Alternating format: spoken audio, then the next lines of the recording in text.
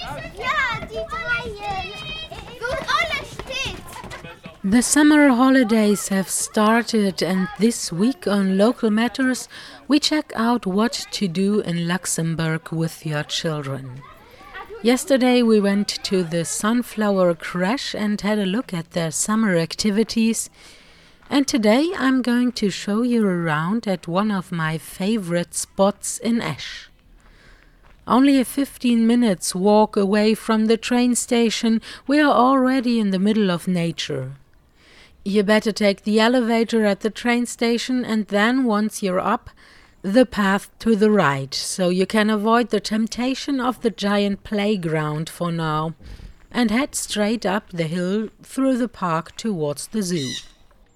Although we are surrounded by the woods, it is not quiet at all up here. Children insist on feeding the goats, and pheasants, small parrots and lots of other birds sing and scream in the aviary. The loudest one among them is the peacock. Das ist der Pfau, Jules heißt der. Und His name is Jules, and he is trying to impress the female peacocks, I guess, Anne Myers says. She's responsible for the zoo. We are sitting on the small balcony of the Treehouse Cafe right above the aviary. The Treehouse Cafe serves hot chocolate, lemonades and some cake, and you can get there over a small wooden footbridge. The whole treehouse construction is built out of colorful wooden planks with small turrets. das Baumhauscafé ist ein Café, das The Treehouse Cafe was built in the same style as our holiday flats in the treehouse. It is designed to be a meeting point where visitors can get information, but also just relax away from the everyday stress. außerhalb von dem Stress im Alltag. It is connected to the holiday flats, where families sleep right above the aviary in the trees.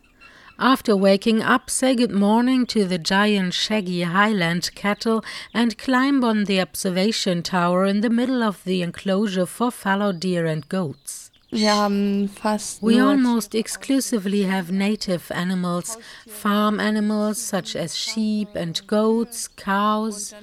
We have some deer, red deer, fallow deer and a wild boar. For our farm we chose the theme endangered species.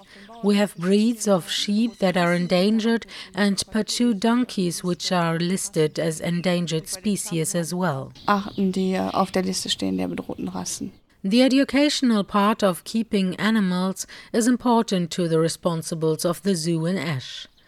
For several activities, they work together with the forest administration that is responsible for upkeeping the Allergron Nature Preserve, and also the zoo alone has a variety of activities for children.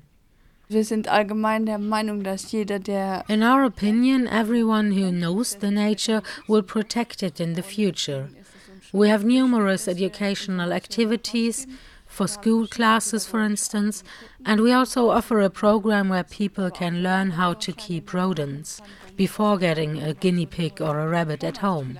You learn how to feed them and to take care of them correctly. vieles lernt über Ernährung und Haltung. The entry to the zoo, the Deere Park in Esch, is free and it is open for everyone all the time.